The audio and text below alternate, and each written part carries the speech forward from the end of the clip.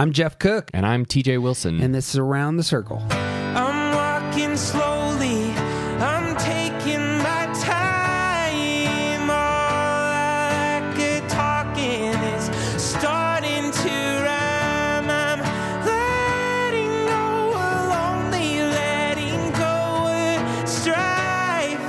I just can't get enough of this beautiful life. The Enneagram is a map of the human personality. It's a tool for navigating relationships. It creates language for what motivates us and helps us look at the way we look at everything else. Most importantly, the Enneagram is a mirror because sometimes you need help seeing yourself. My name is Jeff Cook.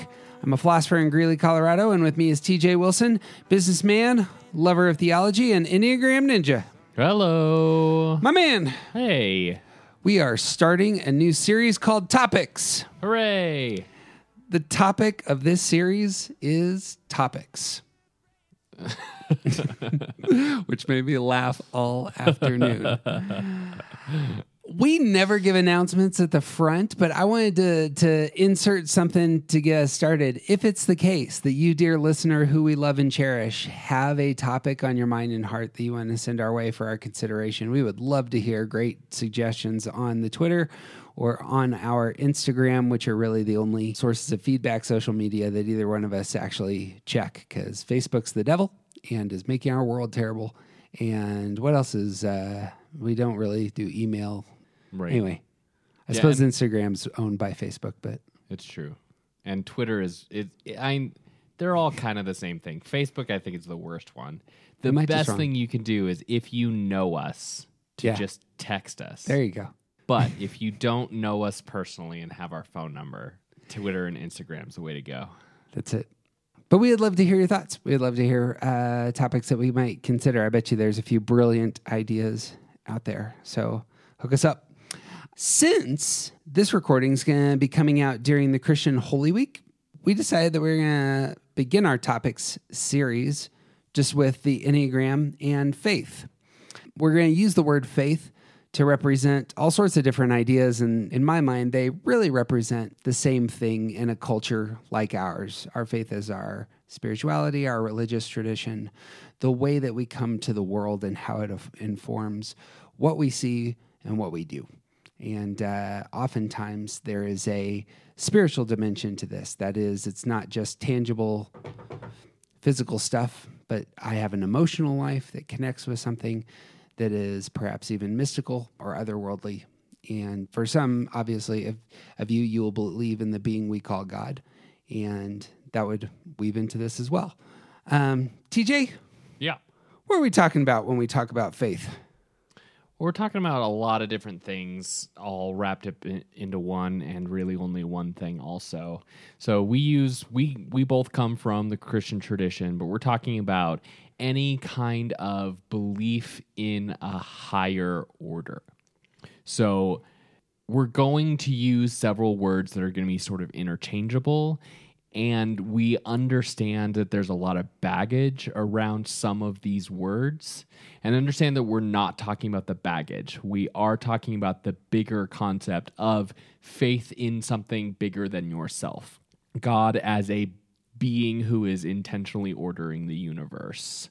Some type of structure or meaning that is beyond the physical realm. That's what we're talking about when we're talking about spirituality or religion or God. Just like the order outside of what we see, what we normally interact with. Bang. It's probably worth saying that God is different from religion, yeah? Oh, yeah, for sure. Religion is the system that humans build to try and understand God, but oftentimes religion is, pretty faulty.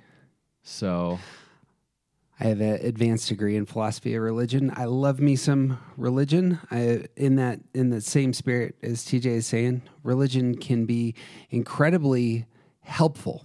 It can move cultures forward. It can abolish slavery. It can encourage folks to fight for their civil rights and justice for the poor. It also can be highly destructive, and there's countless historic examples. Religion is a tool, just like the Enneagram is a tool. Just like language itself is a tool. Language can be used for divine purposes. It can also be used to slaughter wholesale millions of people. Language itself isn't good or bad. Language is what is. In my mind, religion is interchangeable with the idea of philosophy or paradigm. Religion ends up being the way that we see reality itself and what reality says we ought to do with our one and only lives. And perhaps another step would be how we know things and what counts as truth. And all those are mixed up in this big word, religion, faith, spirituality. There will be some of our listeners, obviously, who have real meaningful experiences of the physical world and don't consider themselves spiritual, yeah? I assume so. But if you were out there, we love you, and this podcast is for you too. Yeah, there's absolutely nothing wrong with not having any kind of sense of divine outside of the physical realm. I get that. But I would bet money that you believe in some kind of order. Like there are rules. There's something. If everything is meaningless, then it's very unlikely that you're here. So, yeah. Or at least you're waiting for different options, maybe. Sure, yeah. In good news, you and I are not very judgmental people. I mean, we talk about people behind their back, but on our podcast, we're pretty loose. Yeah, our public persona, very non-judgmental. If you're friends with us, we're pretty judgmental. Are you here to judge other people's faith, TJ? Absolutely not. Neither am I. Everyone's faith is weird, including ours. We're all weird, and it's all messy. And really, the big thing is that because we're also talking about religion when we're talking about faith, religion is something different, and religion is messy. Yeah. My shorthand on religion, this is what I study for a living.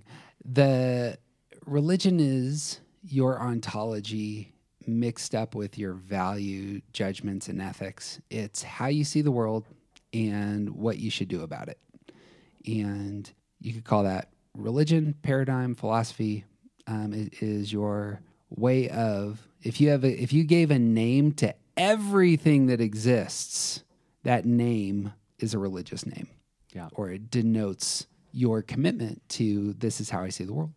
Right. So which, again, is different from the system of governance by which your local church operates. Yes. Which is also religion. Yeah. How you gather or connect with other people who share your same faith, well, that's all over the place. Right. You could do that individually. You can do it in a room of 100,000 people. Right. Those are just tools. The microphone's a tool. The words used are tools. The setting itself is a tool. The holy book that you use is a tool. And the tools are there to connect you to something, hopefully, if it's healthy, if it's a healthy faith, it's connecting you to something worthwhile. All of us have experienced the opposite of that. Tools that are used to connect you to a dysfunctional view of reality, or they are dysfunctional tools themselves. Or they're intentionally used as a weapon to control or abuse. There it is. Yeah, people have alternative moves. And when we say faith, we are talking about all of these things and also none of them. If you're going to have faith in something, you should probably pick something good, yeah? I hope. It doesn't always work that way, but that's what we're aiming for. That would be, I suppose, that's a principal question for us is what's the good thing that I'm believing in, that I'm seeing? I need to have a good view of reality and who I am in it.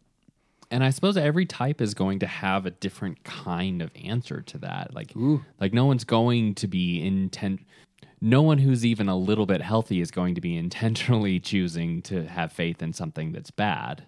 But people of different types are going to have different perspectives on what is good and what is bad regarding faith.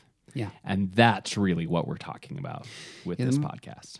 Mark just as a side note, the mark of a wise person is to be self-critical and to be self-critical of how we see the world and to strongly analyze and criticize what we are putting our faith in.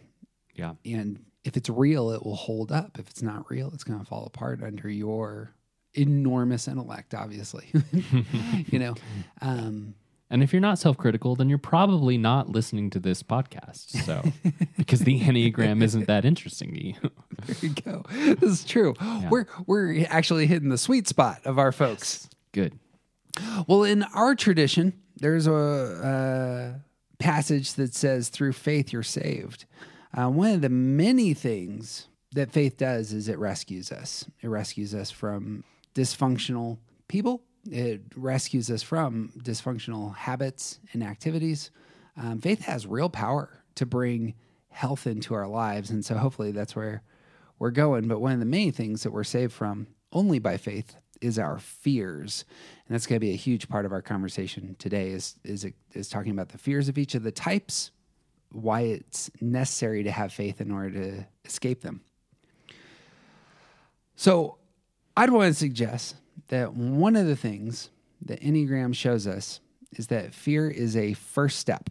It's the common first move towards our worst self.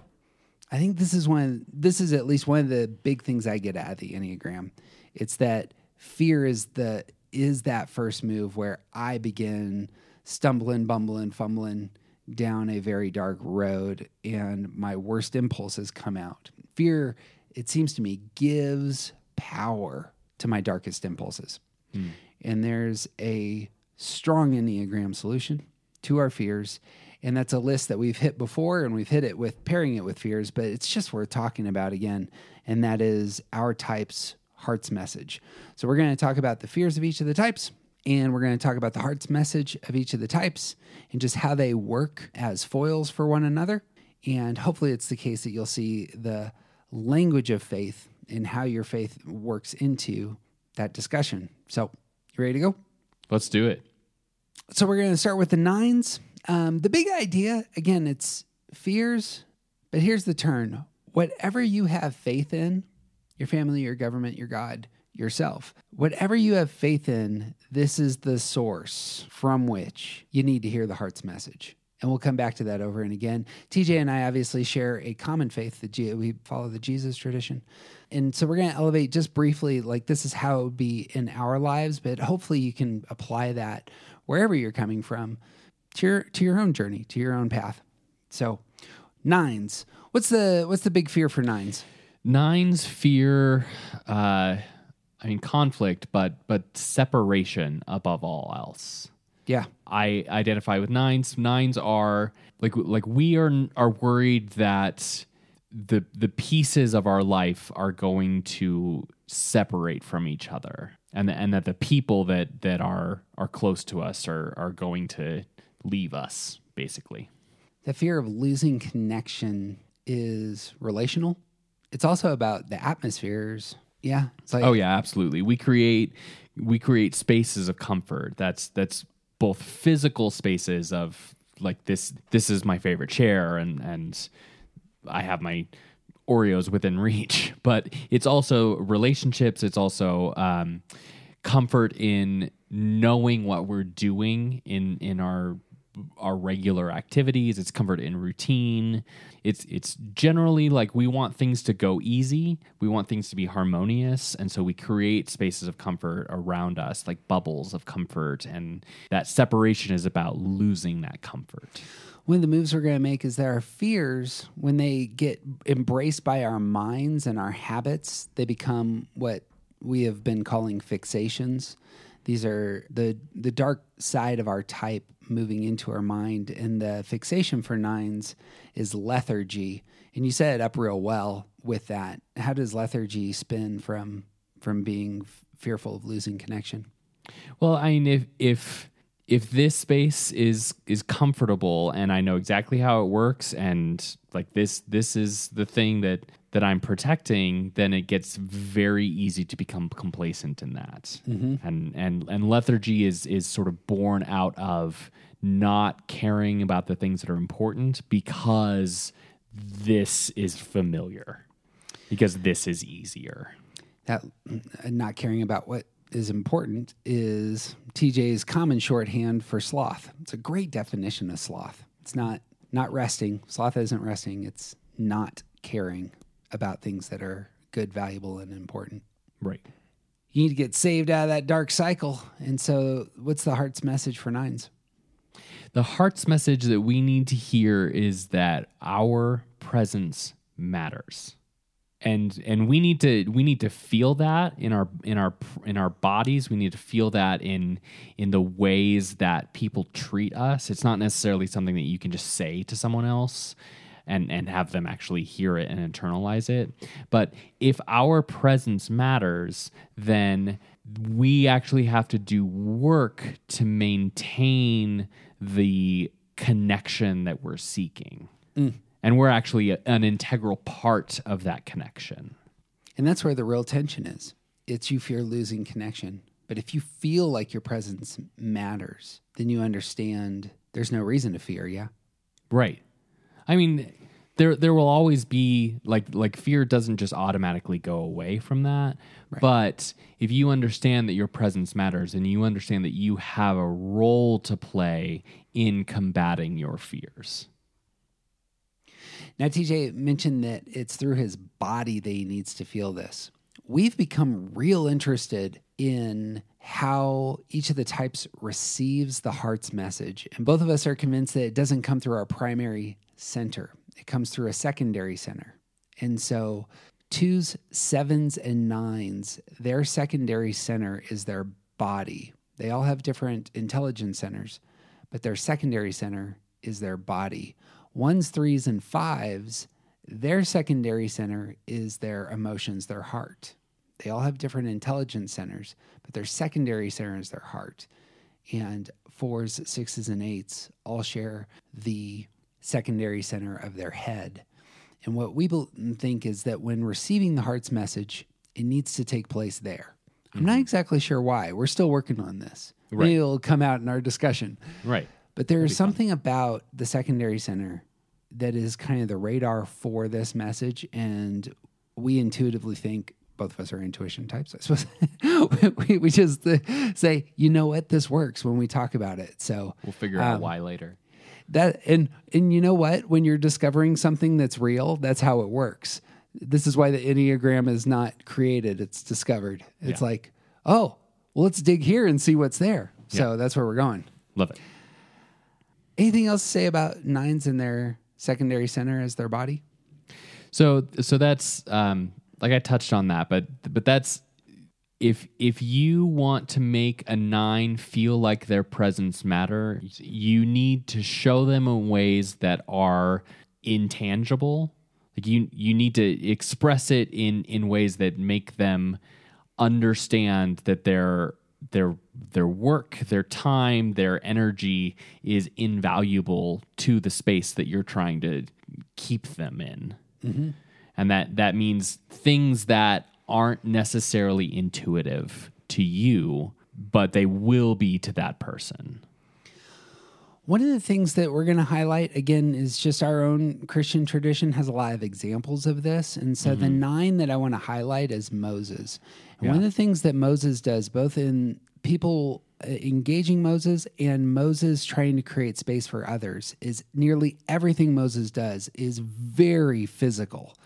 So when God comes to Moses, it's take your shoes off, your feet are on holy ground, and there's a burning bush, and God communicates audibly. This is a very physical image.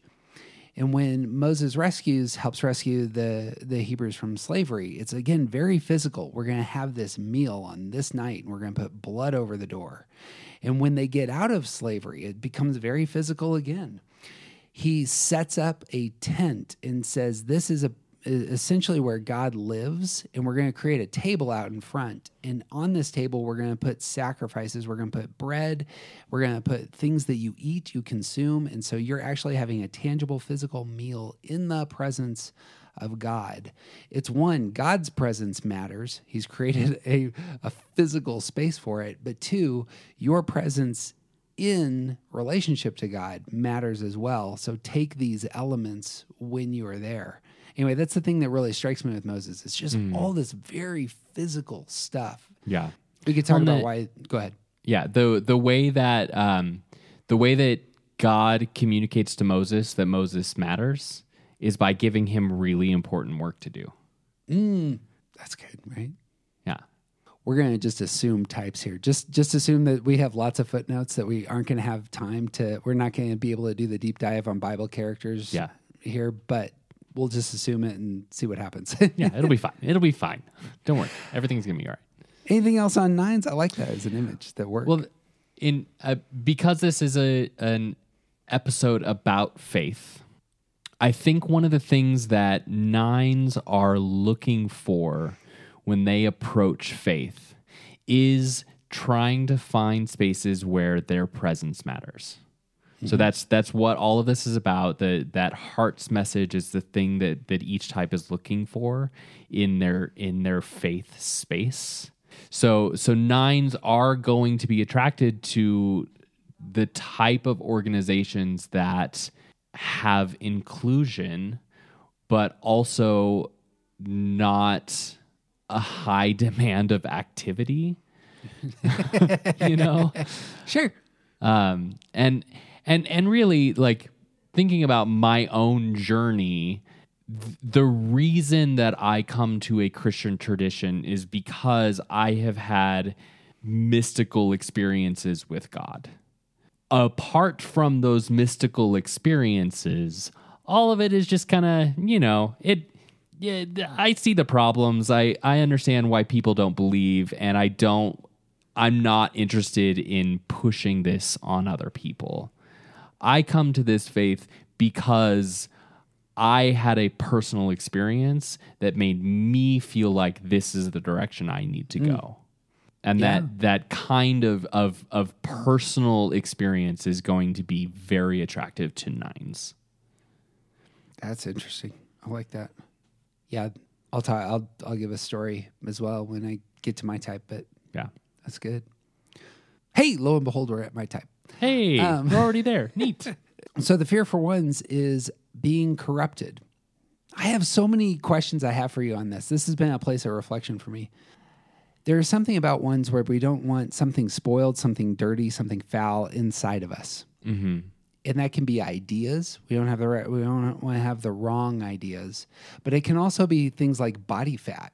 And so you'll see a lot of ones who struggle with thinking that they need to be a certain weight because fat is clearly a toxic, no good, very bad thing. Right. What ones consume and put into their body, what they put into their mind, what they put into their heart and soul. These are all very much on the mind of ones. And the fear is that if I allow that stuff to get in, then I will be corrupted.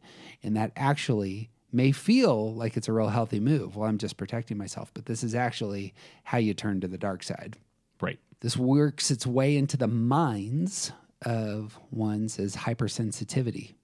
You want to talk about hypersensitivity with ones? Well, I suppose you could imagine that someone who is very concerned about corruption and not only protecting themselves from, but also weeding out the corruption that exists will become hypersensitive, will become hyper aware that is.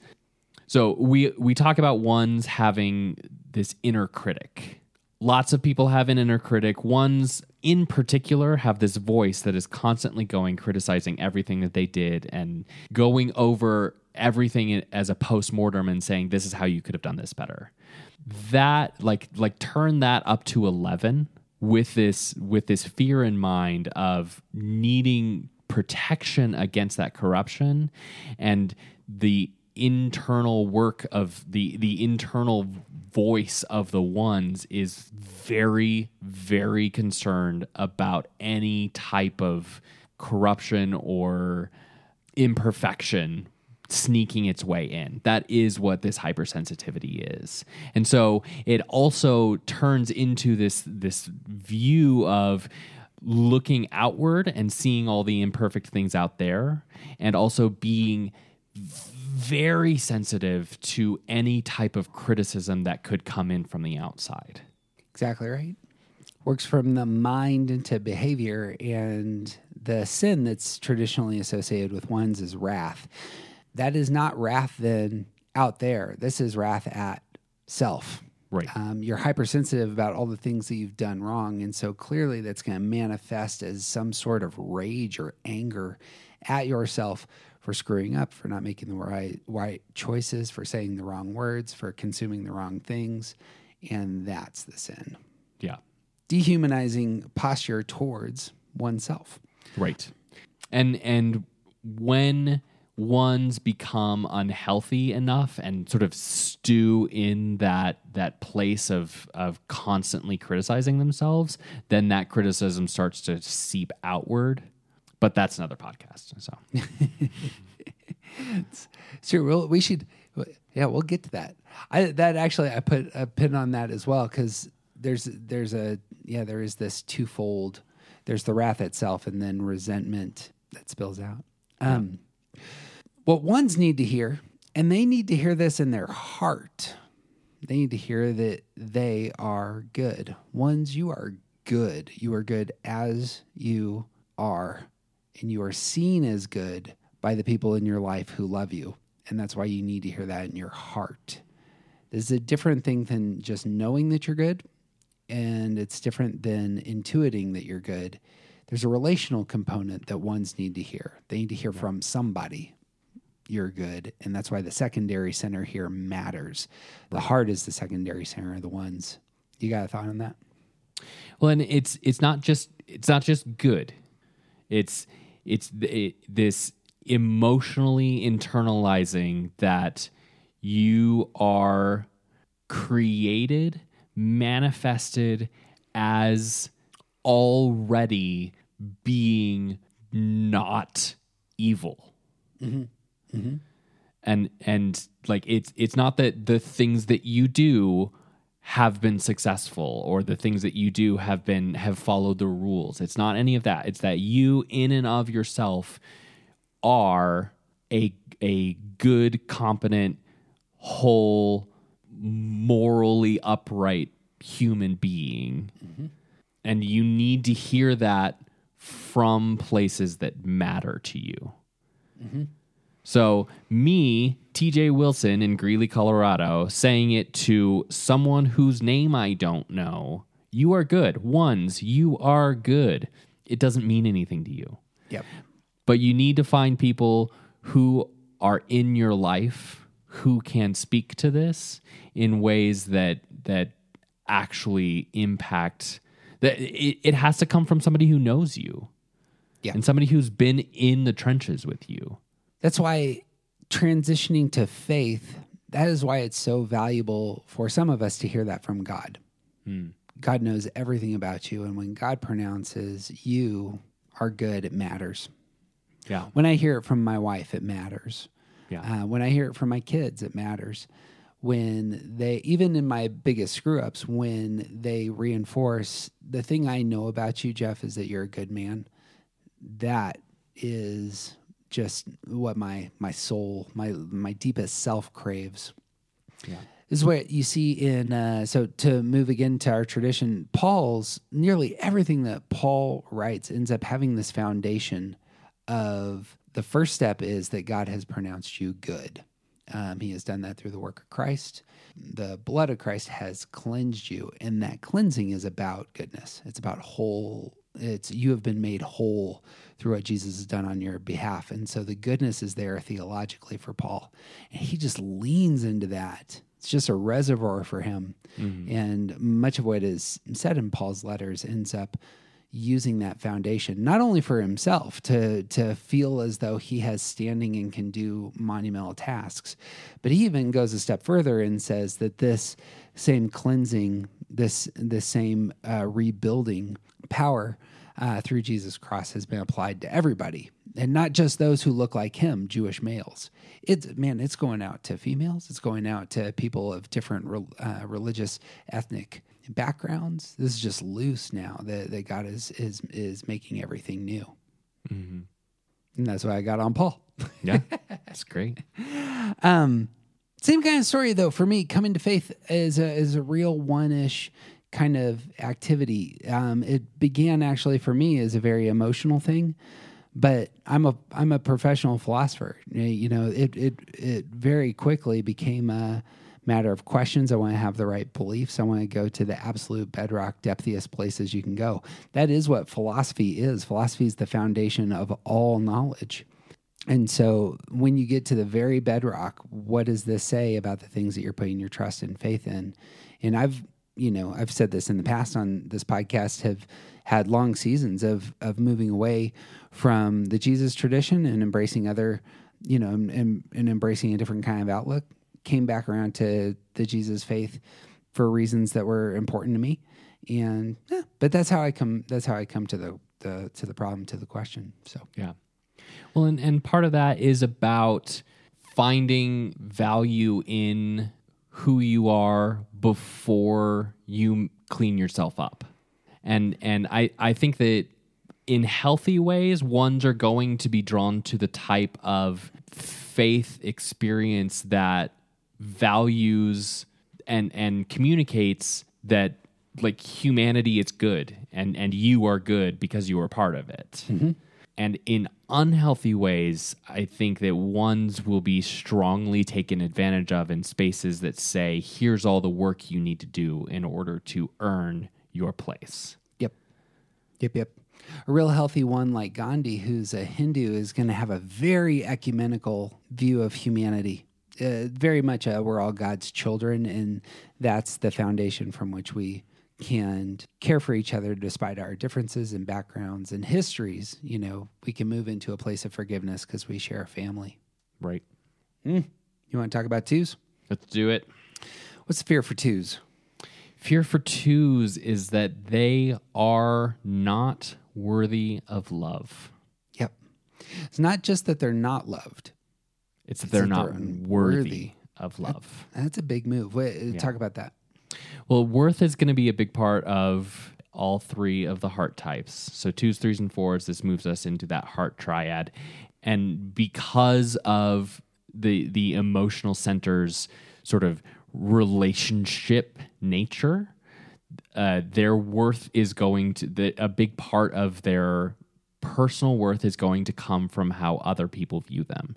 And so for 2s, their fear is that they don't have any value, that they aren't, that the thing inside them does not deserve to be loved by other people. And out of this, they develop this sense of needing to work to earn their place. Yep. Pushes into, I don't know that we've talked about fears and stance, but for both 1s and 2s, as we're talking, there's the stance of earning the thing is just all over our language. Yeah, absolutely. And this is one of the great things about the Enneagram is that it's all connected. Yep. That moves into their head as flattery. There is something about, here was just recalling what we said in our series on fear. There's something about flattery that comes from a root that's the flat of your hand, that you want to be pet, or perhaps you want to pet others to receive. And I think it can probably work both ways. Yeah. I both want to, I use flattery to get, and I also long to be flattered because that is some sort of experience of the love that I crave. Right. And it's sort of like a caricature of worth. Mm-hmm.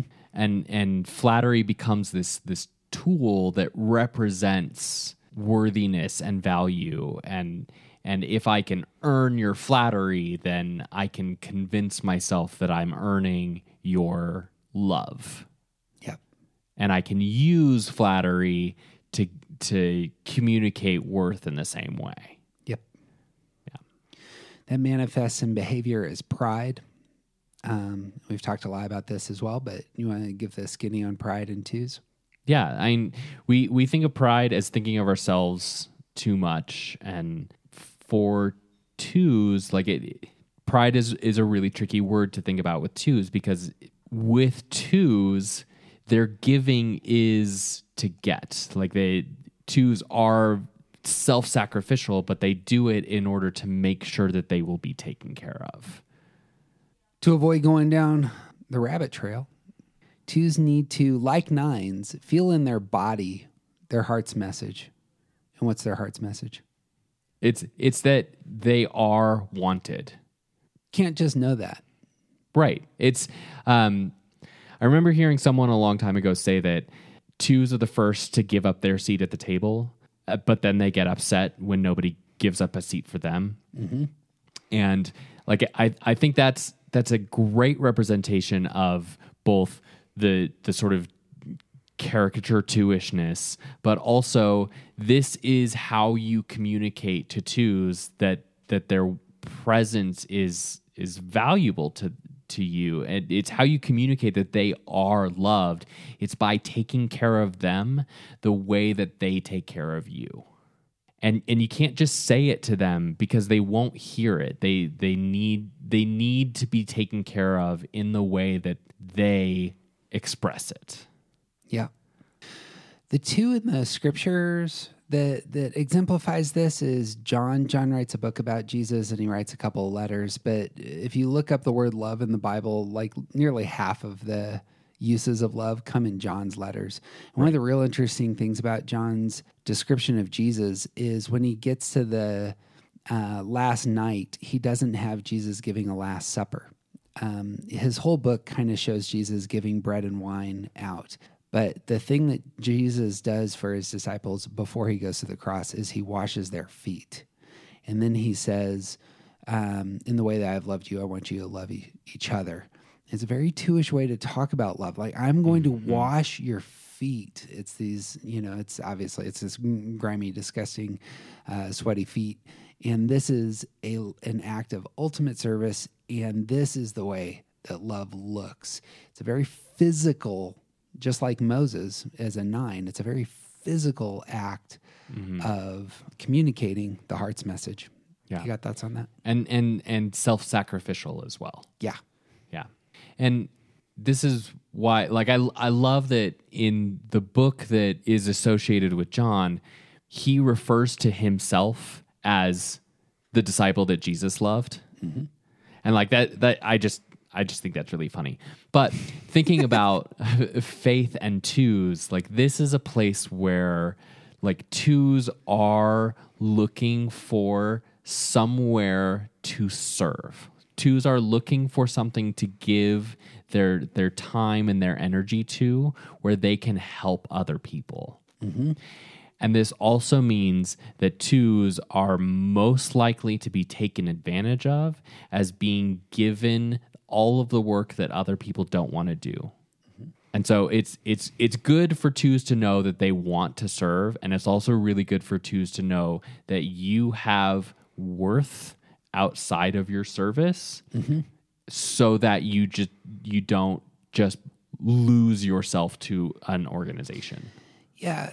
Talking about faith here, again, it's showcased in these personalities, but John saying, I'm the disciple Jesus loved, I don't know that that's necessarily pride, like I'm so great compared to everybody else. That's actually him embracing the heart's message for himself and putting it down. Right. I am wanted by the principal one that matters. And right. that creates grounding and stability. John doesn't earn Jesus coming and saying, I want you to follow me. John is called and pursued without any effort on his part. And then again, there's that earning side for twos, 1s, and 6s, but that's how it's materializing in the heart and story of this man. Right. Brings us to the 3s. The fear for 3s is being worthless. You got some thoughts on the fears of 3s? Yeah, and it's different from 2s. Like, 2s are fear that they aren't worthy of love. 3s fear that inherently they are unvaluable. That behind the mask that they have created to show the rest of the world, there's nothing there. That the thing that's back there is vapor. This then moves into the mind of a 3 as vanity, and I think it's what you're saying. There's a deceptiveness that comes into the mind because of the vapor, the fear of the vapor. Yeah. So it's becoming obsessed with the image that is reflected in the mirror. Yeah. And if you're extremely concerned that the thing behind the mask is nothing, then you're going to be put all of your energy into making sure the mask is valuable, is worthwhile, is the prettiest mask that there is. Yep. Spills out into action is deceit. Right. And those are just a circle. Fixation and the sin are always a circle. The things Right. in my mind become my behavior, become the thing in my mind, become my behavior. Right. Save you from the dark side. The message that threes need to hear is you are loved for simply being you. You want to talk about that? And that's just putting form to the vapor. That's saying that behind that mask there is a face, and that face is valuable. Mm-hmm. It's as simple as that, and it is incredibly difficult to internalize. Part of this is why the secondary center is so important. The secondary center for threes is going to again be their heart, and it's going to be relational in nature. This message is going to be very difficult for threes to hear and believe cognitively. But if people who care about them are saying this to them boldly, that's got real weight. Right. Well, and there's a big sort of theory about Enneagram work that people don't really come into the Enneagram truly until they've had a significant crisis that draws them into it. And for threes in particular, failure is the thing that they're trying to protect against. They're trying to make sure that mask looks as successful as possible and that nobody ever sees their failures. And this manifests in all kinds of different ways in their lives. But when threes have people, have relationships, have something that they value that sticks with them through their failures, that's the place where they start to hear that message. Mm-hmm. When someone can actually see behind the mask because the mask has failed the three somehow and says, I still love you, that's where it seeps into the three's heart.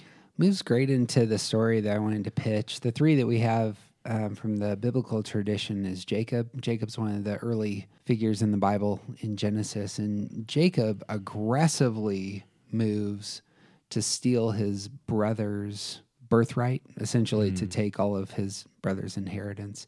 He does this by pretending that he's his brother. It's deception. It's theft. I'm better than him. Takes that standing, and then he flees. And he's away for a long time. I want to say it's in the 15 to 20 year range. When Jacob returns, the threes need to hear their heart's message relationally. Just prior to re-meeting his brother, and his brother has become very powerful and is painted kind of as a potentially violent person. Just before meeting his brother, Jacob has a experience of God in which God says, "What is your name?" He's like wrestling with God, and God says, "What is your name?" And Jacob says, "My name is Jacob." And he owns his identity. It's not a deception anymore. There's something really important there for Jacob owning who he is. And then the next day he goes to meet his brother. And his brother has come out with all of his, servants, but it's almost like he's got like an entourage. Right. And Jacob's going to get crushed. Right. And Esau comes out, who's his brother, and he embraces him and gives him standing. And Jacob says over Esau, seeing you is like seeing the face of God. And again, it's not knowing that he's loved simply for being himself. And it's not really a body thing. It's very much this relational. There had to be this relationship. Esau is engaging Jacob without Jacob earning anything. It's just entirely grace from Esau. Right. You are loved because you are my brother. You are loved for being you.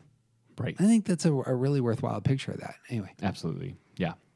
And it couldn't have come from Jacob never going back. Correct. because it has to come through.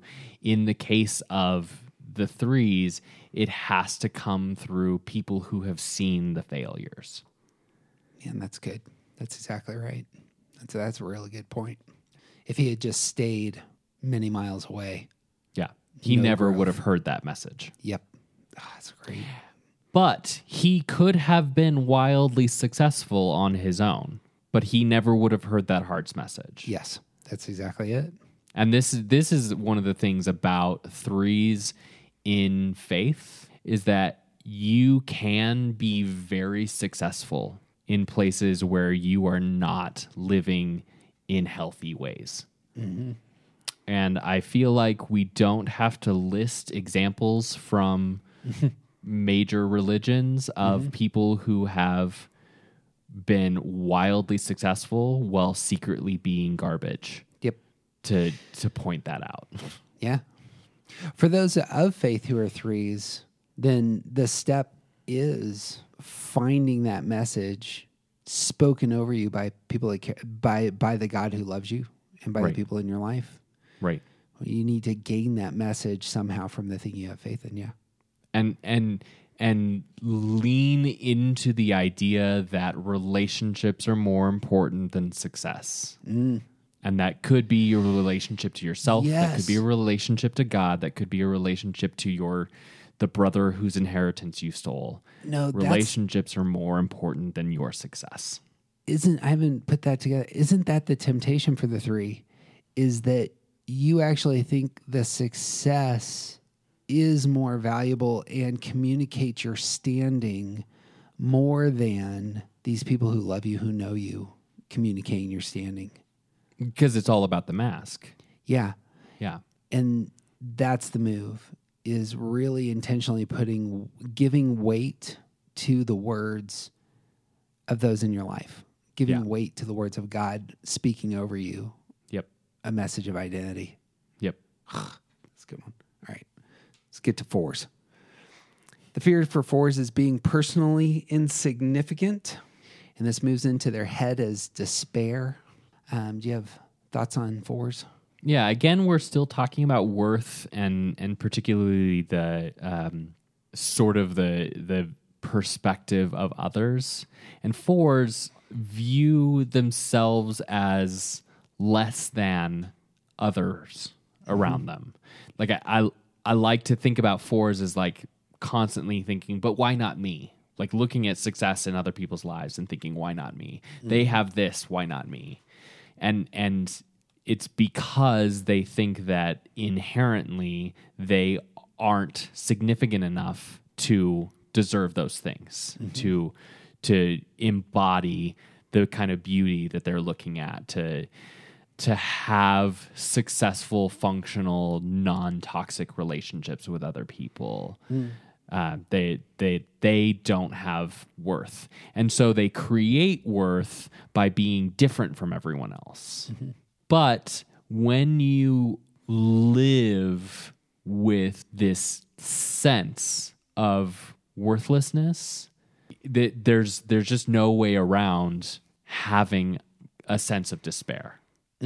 When you think that you don't deserve the kind of life that everyone else has, then obviously you are going to be at least secretly sad about it all the time. Yeah. And that's that manifestation of envy for fours. Right. And that becomes cyclical. The Yep. despair encourages the envy, which encourages more despair, which encourages more envy. Right. And it's this sort of quiet sadness that you may not give voice to all of the time, but it is always there. The message then for fours is that they need to know, and fours are going to be the first on our list that are going to be those who have their minds as their secondary center. They need to know this truth, and the truth that fours need to know is that you are seen and loved as you are. You want to talk about that as a mental message? Yeah, I think that fours are very good at spending their time in their emotions. Everything is processed through that feeling center, and so they know what they feel about things before they know what they think about things. And this is one of the places where you can just say the words and then just sort of sit in it. So fours are going to be very good at expressing, communicating, confessing their sense of sadness, their sense of worthlessness in a lot of different areas. And the thing that they're looking for is for people to say, that's not true.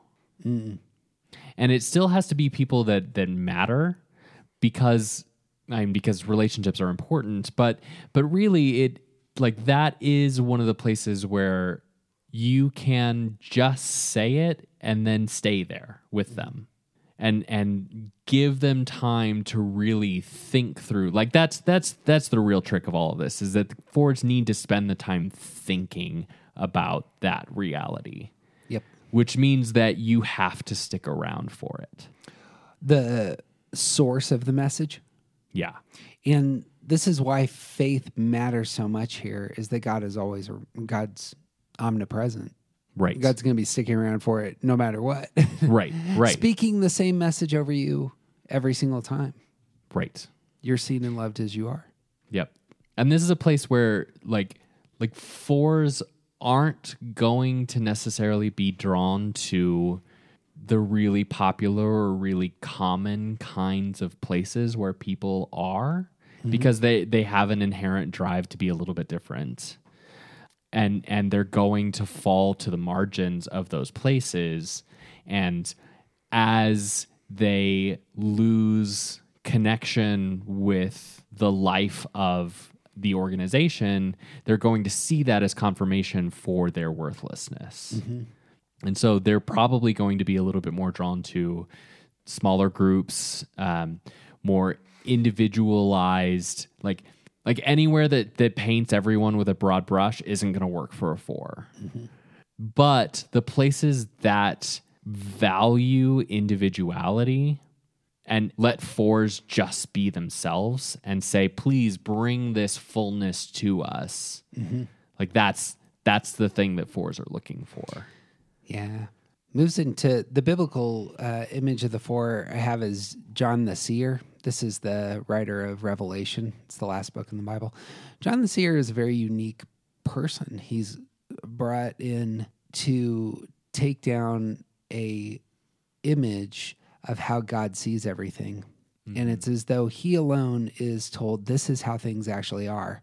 And what God displays, what Christ displays to John, is kaleidoscopic beauty. There are just high points, lots of colors, lots of fantastic, angelic choirs singing, but there's also very dark imagery of how things are. Lots of beauty in pain and violence suffered by those who are good, especially of Christ himself. And yet those images of violence are painted as victories and in this very beautiful spin. And one of the things that makes me think that John's a four is one of the images that is displayed is that there's a book in which God is writing down the unique name of each individual person. And it's a name that only God knows. It's like you have a name that is unique to yourself. God has this name for you and has written it down, and this is yours.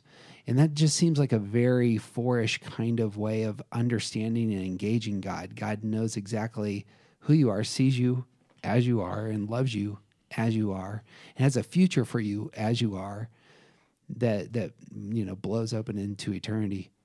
Yeah. And notice that the art that John created is wildly misunderstood by the masses. Ooh, exactly right. Yeah. Yeah. Wildly misunderstood. Are you saying that Russia isn't the Antichrist? Because if you are, TJ, we're just stopping this podcast right now because I know what's going on here. Do you? Because all of Revelation is metaphor. All of it. It's the best description of Revelation I heard was from Greg Boyd. He said it's like political cartoons. You have to read it like political cartoons because it's subversive writing. Anyway. Yep. That's for another podcast, I'm sure. Brings us to the fives, of course. Fear for the five is being incompetent. Is this just mental? No. Or is it being lacking resources is the fear? Like Yeah. both mental and physical resources. It's being unprepared, incompetent, is so not learned or practiced enough, not having enough information, not having enough money or space or time or physical resources in order to accomplish or keep yourself safe. It's being prepared, wanting to be prepared for all possibilities and feeling like you're not. Yeah. That's going to move into the head as the fixation of stinginess. Right. Because you want to be so prepared, you're going to be a hoarder. Yep. Absolutely. You got to protect your resources because they're precious. Yep. Yeah. And of course, that'll manifest physically as greed. Right. Greed isn't about having a lot of money that you spend on Lamborghinis and castles. Greed is about hoarding wealth. Right. Or hoarding your emotions or hoarding everything. Yeah. Yeah. Ebenezer Scrooge is, I think, the best representation of what this kind of greed is, because he does not spend money on his own comfort. Yep. And he has lots to spare. As such, the move out of moving down that dark path, just like ones and threes, fives need to relationally experience others, communicating to them that their needs are not a problem. Which is tricky for fives because they have a harder time being expressive and creating those kinds of deep relationships. So a lot of like extroverted types, a lot of 2s and 3s, even some 9s, 7s, definitely. Like a lot of people will have a lot of people in their life, and a lot of those people will even have a lot of really close people in their lives. 5s actually, because of that greed, that stinginess, and because it is pervasive, not just about money, 5s have a really hard time sharing themselves with other people. And so they don't have a lot of really close relationships typically. And so this is a place where it's actually, there's an extra hurdle to the simple act of communicating that heart's message. That's a good word. My wife had a experience just this last week. There's a 5 that comes to a group that she's part of, and the 5 was having family drama problems, and it was one of those times where my wife knew what the heart's message was for 5s. It didn't necessarily apply to the situation at hand, but she boldly said the heart's message over her 5 friend in this moment where the 5 friend was really struggling, and it hit her, cracked her, and that was the thing that really moved her forward, that she needed to hear from somebody else. Yeah. And I couldn't even describe to you why that was the case, but hearing it from another person in a context where, you know, it's a fairly large group. It's 10 people, and hearing that in that space was the thing that she needed. Yeah. And that's that idea that your needs are not a problem. Like this is something that 5s are going to, like they need to hear it relationally, but in particular, they need to hear it in ways that, like, they don't need you to solve their problems for them. Right. They need to know that it's okay for them to have problems. Yeah. And that's like that is part of that's tied into the disconnection from other people. Because they don't share, they particularly don't share their problems. Right. So if you know 5s, when they do open up about struggles that they're having, that's a really big deal, and you have to be there for that. Or else you are going to reinforce that their needs are a problem. Yeah. There's another component to that this is where the relationship comes in. If 5s can open their hands up and not grip down on everything that they're, you know, holding so tightly, if they know that if all the things are taking out of my hands, this person or these people or this God will provide for me in those moments where I lack everything. Right. That actually is freedom Right. for the fives in our lives. Right. This is the biblical figure that we have as a five is Luke, who writes a biography of Jesus and also writes a book called Acts, which is a history book. All throughout Luke's story, very observational, very detailed oriented, very this is where Jesus went and who he met and this is how the conversation went. It's nearly all about provision. It's nearly Right. all about God providing for people who don't have anything. Right. Luke, in particular, that book is about Jesus coming to poor people and meeting them where they're at in their needs. The other thing, as you were talking about it, the other thing that what Jesus often is giving is the Holy Spirit. The Holy Spirit is a big idea in Luke and Acts, and it's a very relational gift. Mm-hmm. Like this is the presence of God in you that will provide for all the needs that you have. Right. Well, and that's the relational need there is the thing about fives coming to any kind of faith. Mm-hmm. Because fives are going to be, for the most part, they're going to be driven by information. And most of the fives that I know are at most agnostic. A lot of them are atheists because there's no data behind some type of inorganic, immaterial God. There's no information there, and the people that do find themselves drawn to some sense of a higher power are going to be drawn there by need and by relationships. Yep. I suppose on that same front, we could list somebody like a Thomas. I don't know if Thomas is a five. There's not a lot there with Thomas, but there is a moment with one of Jesus' followers where the doubt is rightly placed. Right. Dead people don't come back to life. That Right. is how things work. Right. That's why it's a miracle and why the miracle is important. But notice how relational it is. Thomas says something to the extent of, unless I put my finger in his nail wounds, I'm not believing anything.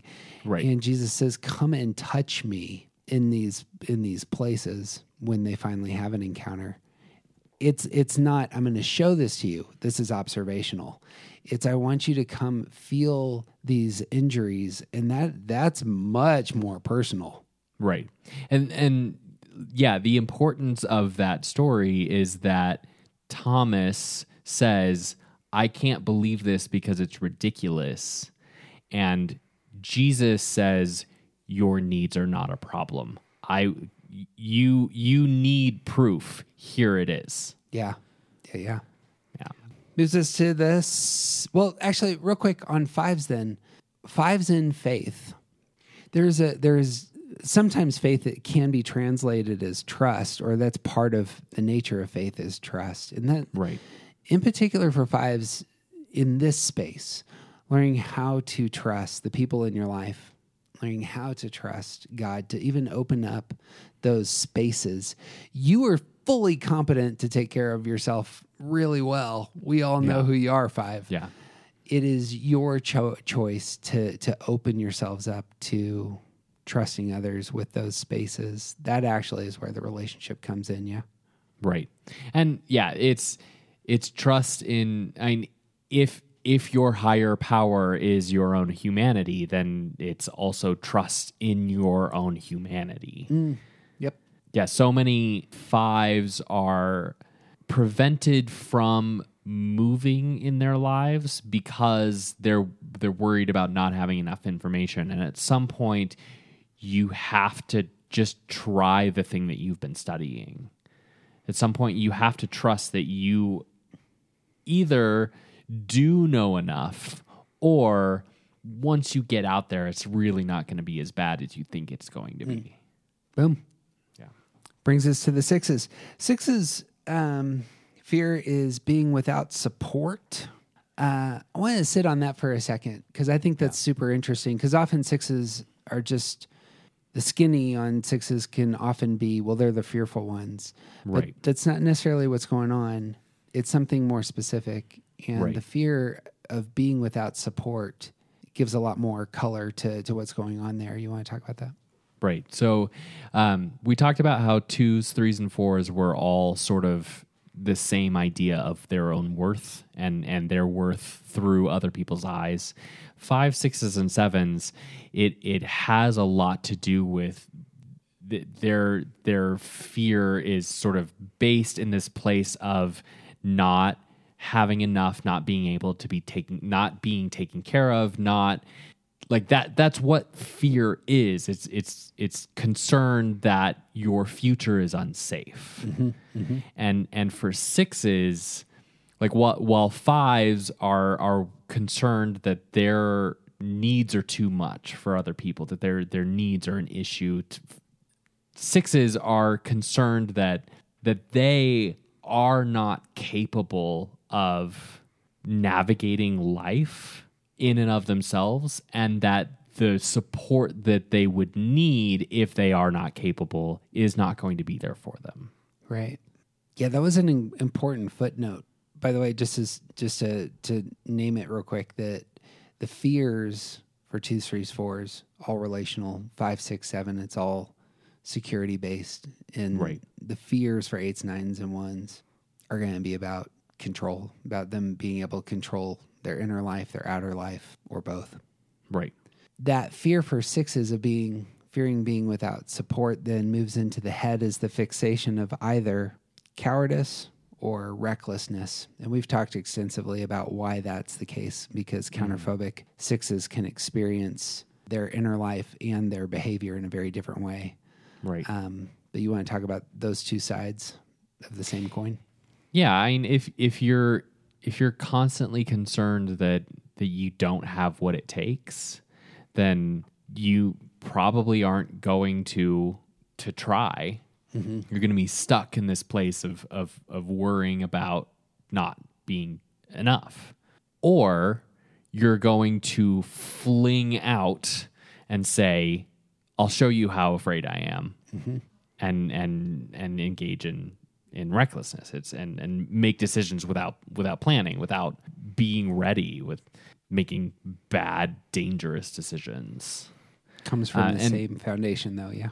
Yeah, it's all from that place of not trusting yourself first, and then not trusting, because you don't trust yourself, then everything else in the world is untrustworthy. And so either you get stuck or you run without looking. Moves into behavior then is doubt. It's really that manifestation. And again, it becomes a cycle. Right.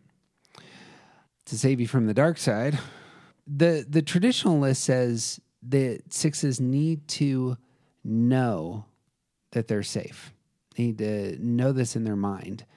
Like 4s and 8s, the secondary center for 6s is their minds. Knowing that they are safe. How's that come into the life of a 6? Well, it's tricky with 6s because they often get sort of stuck in that fear and doubt cycle. 6s take in the world through that head center. They process information. They're looking at all the data and observation, like all of that stuff that's true of head types.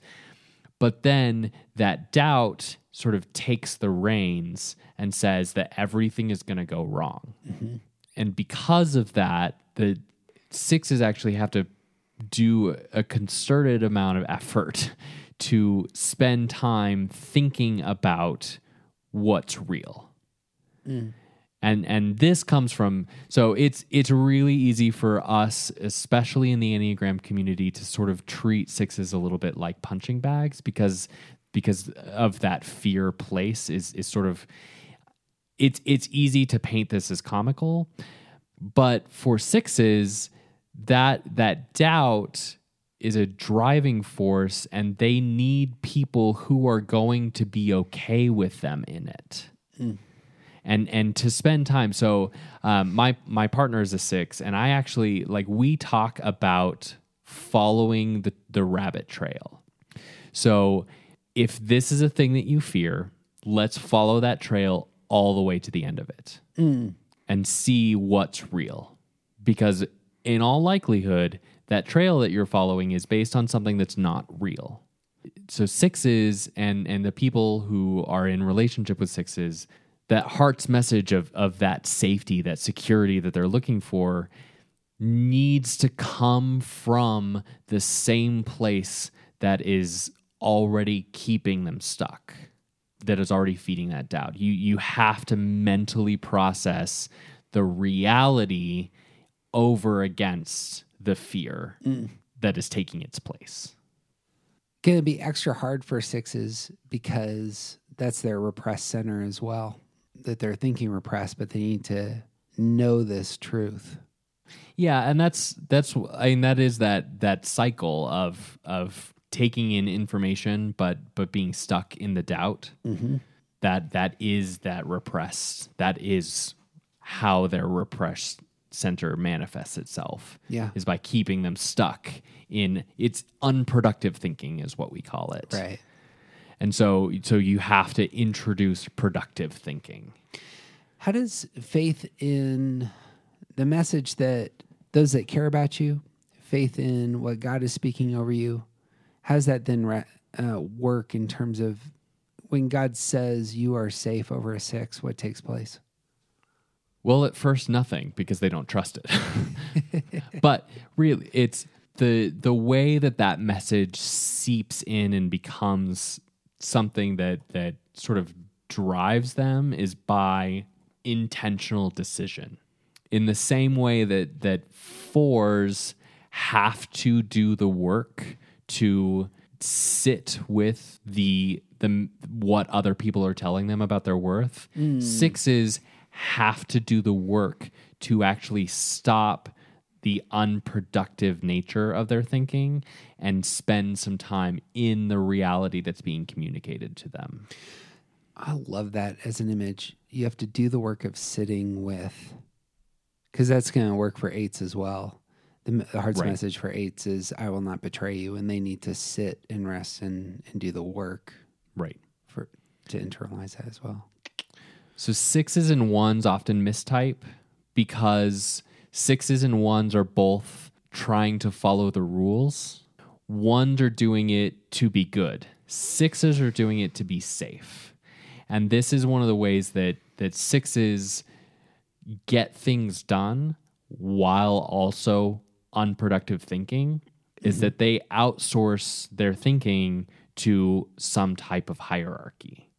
And if they just keep following the rules, if they just keep going, then they're never really spending the mental energy to actually process the information that they are safe. Biblical figure that we have is Peter. A lot of Peter's struggles revolve around fear, and a lot of the places that Jesus takes Peter engage Peter's fears. There's a famous story of Jesus walking on water and inviting Peter out onto the water, and that is pushing into Peter's capacity. You can do this. Do not doubt yourself. Yeah. And allowing Peter to have that experience, hearing this is the God I trust is in front of me, and hearing the message and then stepping out on the water is a huge act of faith and humanity. Right. The recklessness of Peter comes out in his worst moments. When Jesus is arrested, Peter pulls out a sword. They've apparently just brought a single sword for this revolution, but Peter's got it and runs at this whole camp of Roman guards, misses them all, hits a servant, of one of the religious leaders' ears off. And there's a good image of recklessness. But one of the interesting things about Peter is Peter eventually helps compose the first biography of Jesus, which is Mark. He's the storyteller behind Mark's story. And over again in Mark's story, all you hear is fear not, fear not, fear not. Right. Kind of messages. Right. And really targeting the self-doubt side. Right. Well, and even like Peter famously denies that he knew Jesus publicly. Like and that's a huge source of shame for Peter because he failed. Because he doesn't have what it takes to stand by Jesus' side in that moment. And then Jesus comes to him and says, "You're the one who's going to lead my church going forward." And Peter was basically the first pope. And I think this is a good representation of like what sixes are capable of Yeah, there it is. in faith spaces, and also the dangers that they need to watch out for. Yep. Is because in that space of doubting yourself and outsourcing your thinking capacity to some hierarchy, you can easily give over your agency to people who are going to take advantage of it. Because if someone else tells you the rules, you're going to follow them. That's great. But it also means that you're not trusting yourself at all. Yeah. And when you do trust yourself, when you do internalize that idea that this is a place where you are safe, where it's okay to mess up, where it's okay to fail, and it's okay to not get everything right. When you live in that space, you might start a 2,000-year-old church. Yeah. In fact, on that exact front, one of the more famous stories of Peter is he has a dream about eating food that it's not kosher food. It's food that his Jewish tradition, is not allowed to eat. And yet he hears a voice saying, he has this dream of God saying, "Take and eat these things." And it's an image of exactly that. It's you're breaking rules. You're breaking these rules of your forebears, of the long history of your people. And yet it's so important, because what the dream is actually about is about inclusion. It's about including people who have been excluded from the tradition for millennia, you Right. know, as it were. By these rules. Yeah, by the rules. Yeah. And overcoming that, having the self-confidence to say, I'm going to move, that is a turning point in history. It's not a stretch to say this is absolutely central to world history going one way and not another. Right. Bang. Brings us to sevens. Sevens fear being deprived, and this works into their head as scheming. You got thoughts on sevens on this front? Yeah, I think that this one seems sort of straightforward because sevens are so often looking for more, and it's this drive for but why only have one scoop of ice cream when you can have two?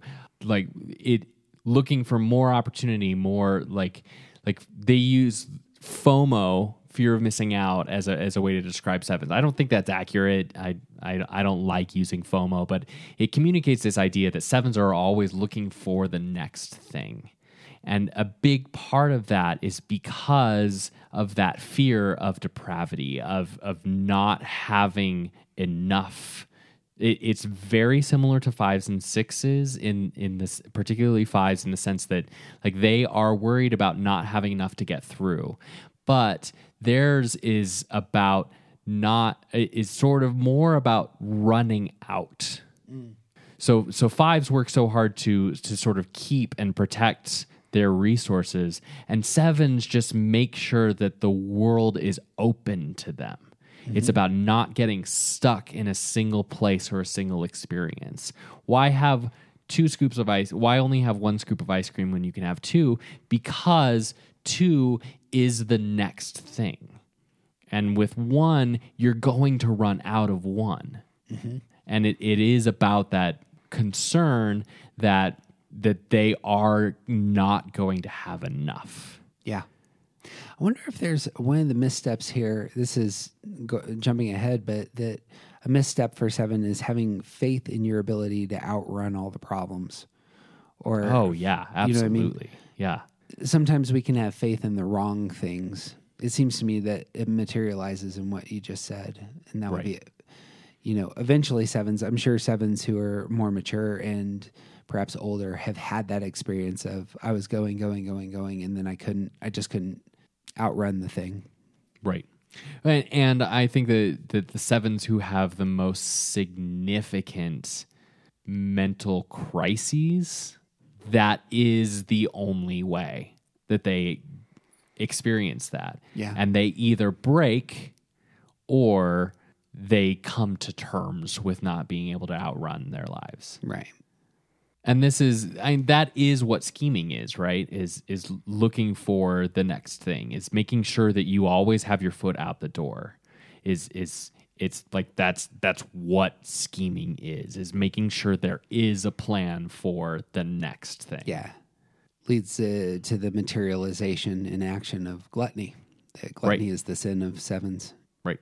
Thoughts on Always wanting to have more, and it's not necessarily about consumption, it's about opportunity. Right. Yeah. All the things. Right.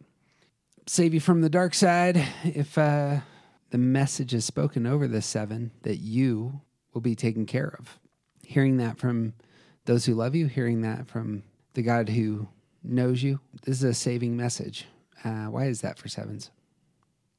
Well, it's because building from that fear of depravity, if you are able to develop and understand a sense that when you do run out, there will be more.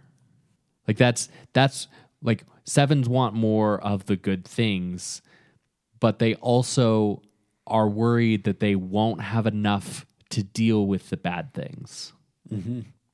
And when you know that there are going to be resources there to deal with the bad things, that you will get through it, that you will face it and come out the other side, that you can get through and be taken care of. This is the place where that depravity starts to lose its teeth. Right. Like if you're always worried about making next month's rent, but then one day you find out that your landlord will take care of whatever's missing, then you're never going to worry about making next month's rent again. Mm-hmm. And like I don't know of any single example of that being in real life, of a landlord paying their tenants rent, but that idea of something, people in your life, something bigger than yourself, always being there at the bottom whenever you do run out, mm-hmm. that is the antidote to depravity. Yeah. I talked to two sevens, both of them do church work, and their answer to where they encounter God is here. Mm-hmm. And I imagine that's the case for all the heart's messages, for all the types. I bet you it's the case that when you really have that experience that is more mystical in nature and actually orienting and foundational, it's probably something that has to do with this. But that was right.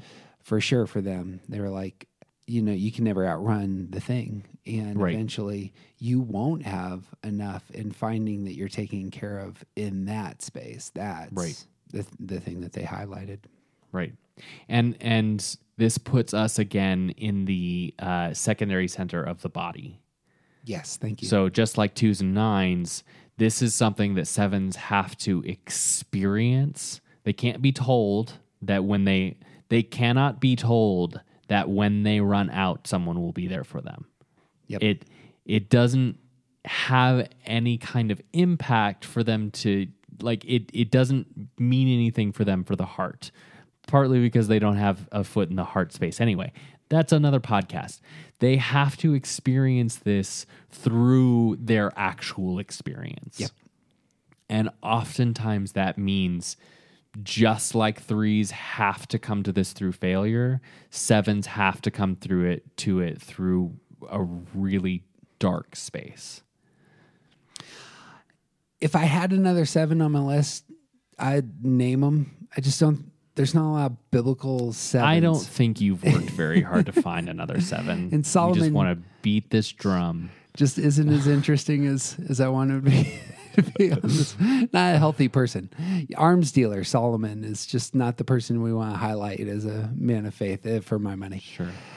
Yeah. In good news, I think Jesus is a 7, and TJ believes that Jesus showcases the best of all the types.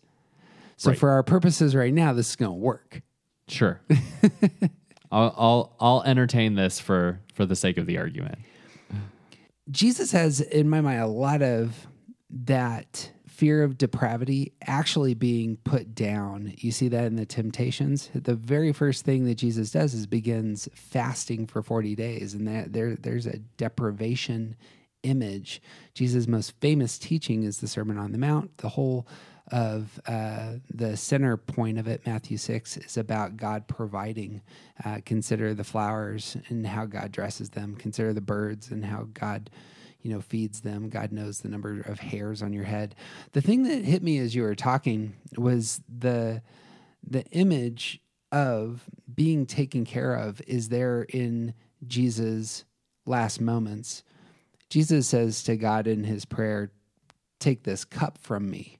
And that's an entrusting of his whole self. Like this bit of suffering is here. I need you to take this from me. I need to be taken care of. Yeah. And the next move, which you'll know is, but not as I will, but as you will. And of course, sevens have that pain avoiding side to them. And it seems like Jesus is uber healthy in embracing the pain, embracing these moments of depravity, in really confronting what would be the fears of the type 7. And you see a healthy person there. Mm-hmm. All right, thanks for letting me bang my drum. Yeah, no problem. Yeah. Bible character throwdown.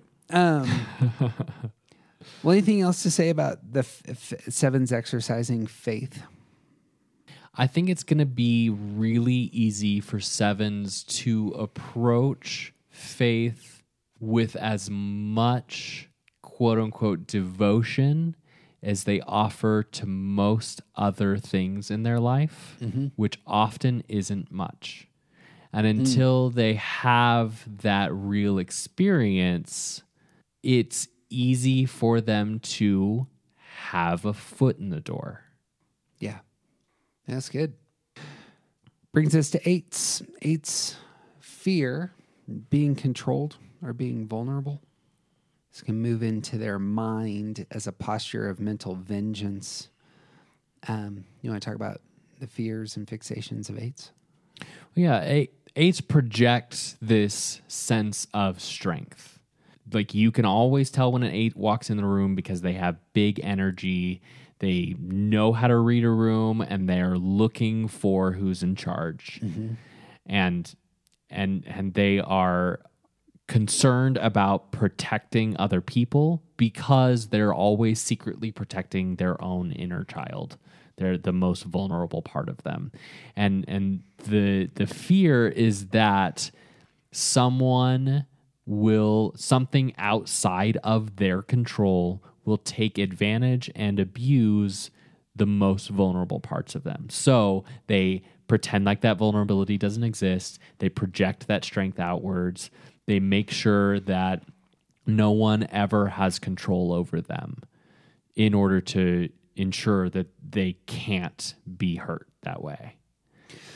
As vengeance, then, I'm fixated on ensuring that anything that may hurt me in the future, but certainly those that have hurt me in the past, are shown that this will never happen again.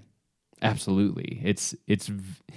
Vengeance is very straightforward in the 8 because, and exactly that, if you are going to hurt an 8, you are going to get your lunch handed to you. Yep. Unless that 8 is healthy and lets it go. Right. Yeah. That'll be interesting when we talk about our biblical characters, actually. But that vengeance moves into behavior as lust. And of course, we need to unpack that. Right. We aren't necessarily talking about sexual lust.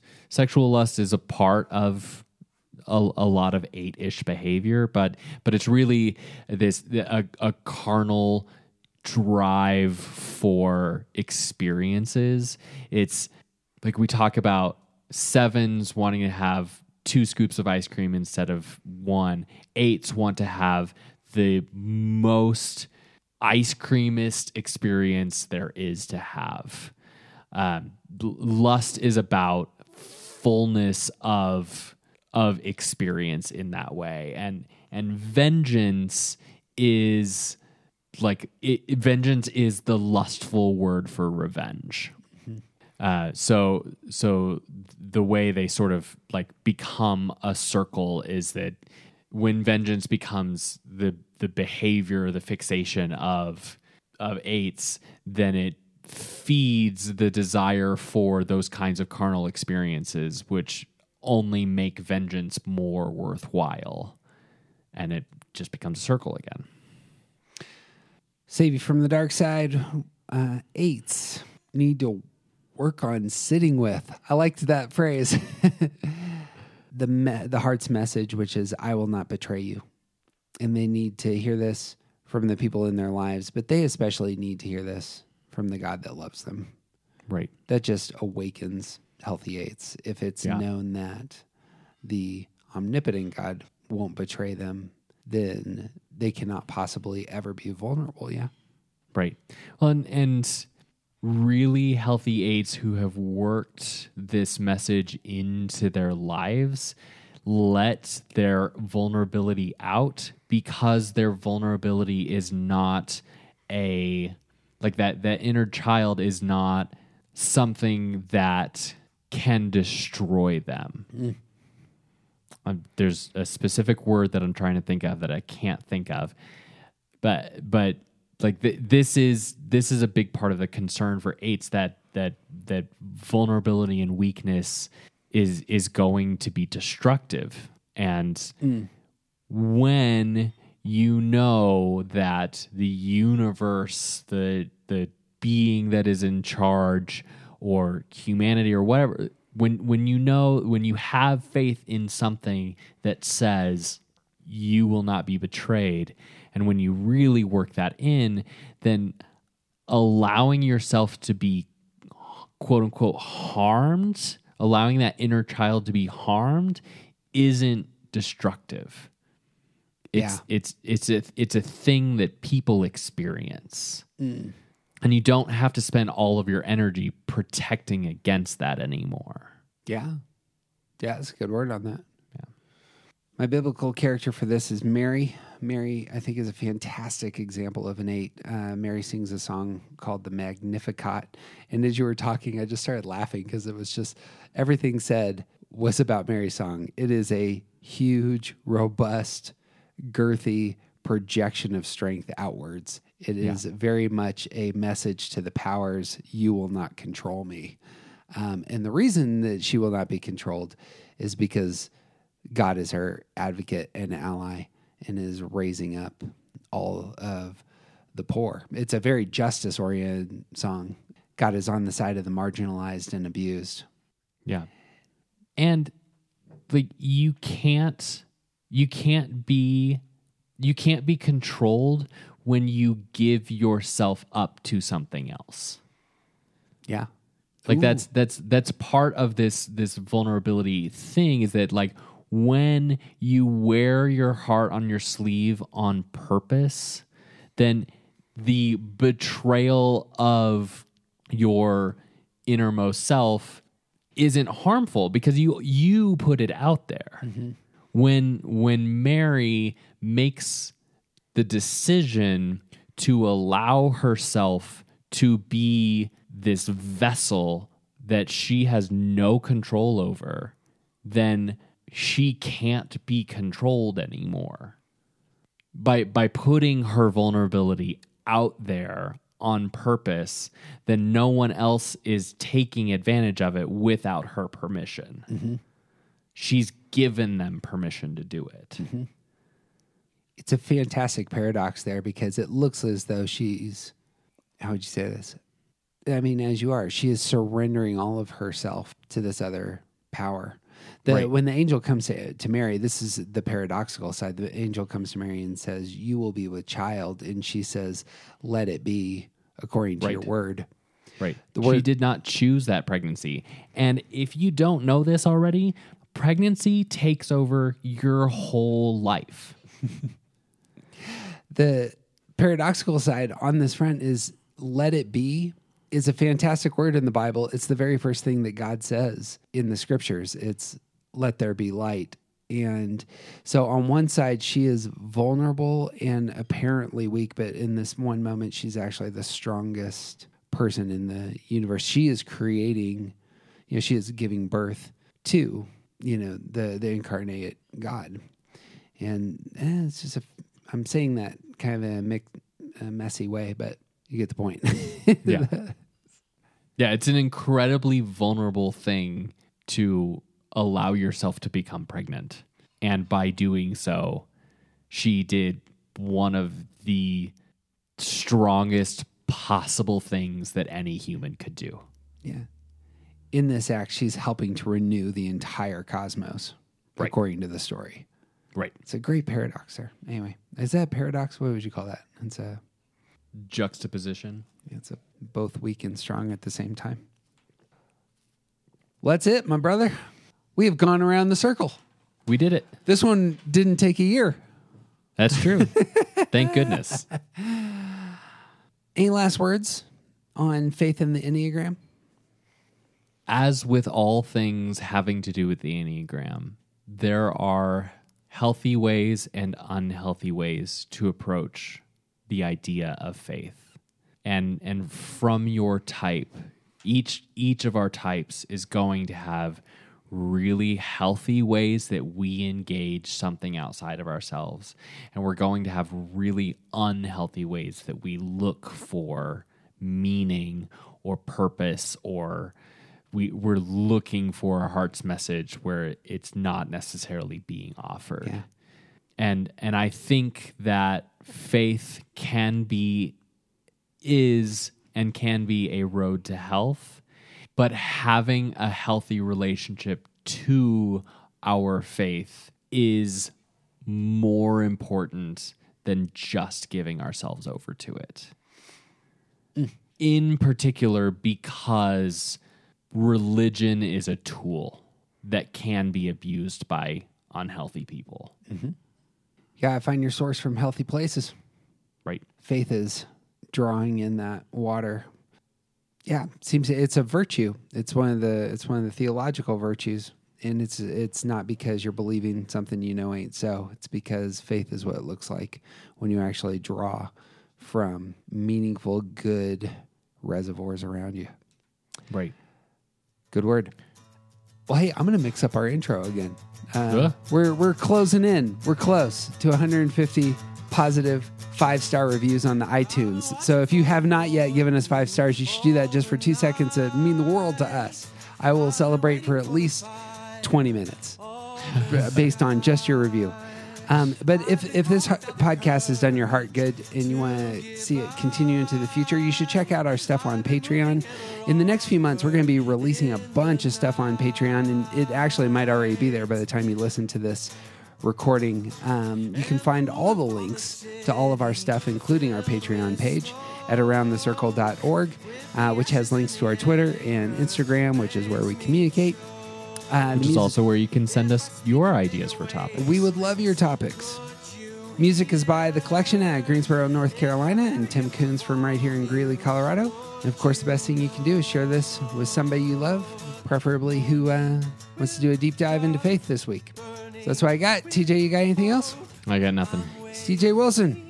He's officially awesome. And I'm Jeff Cook, and who you aren't isn't interesting. Be who you are, and you're going to set the world on fire. Come burning with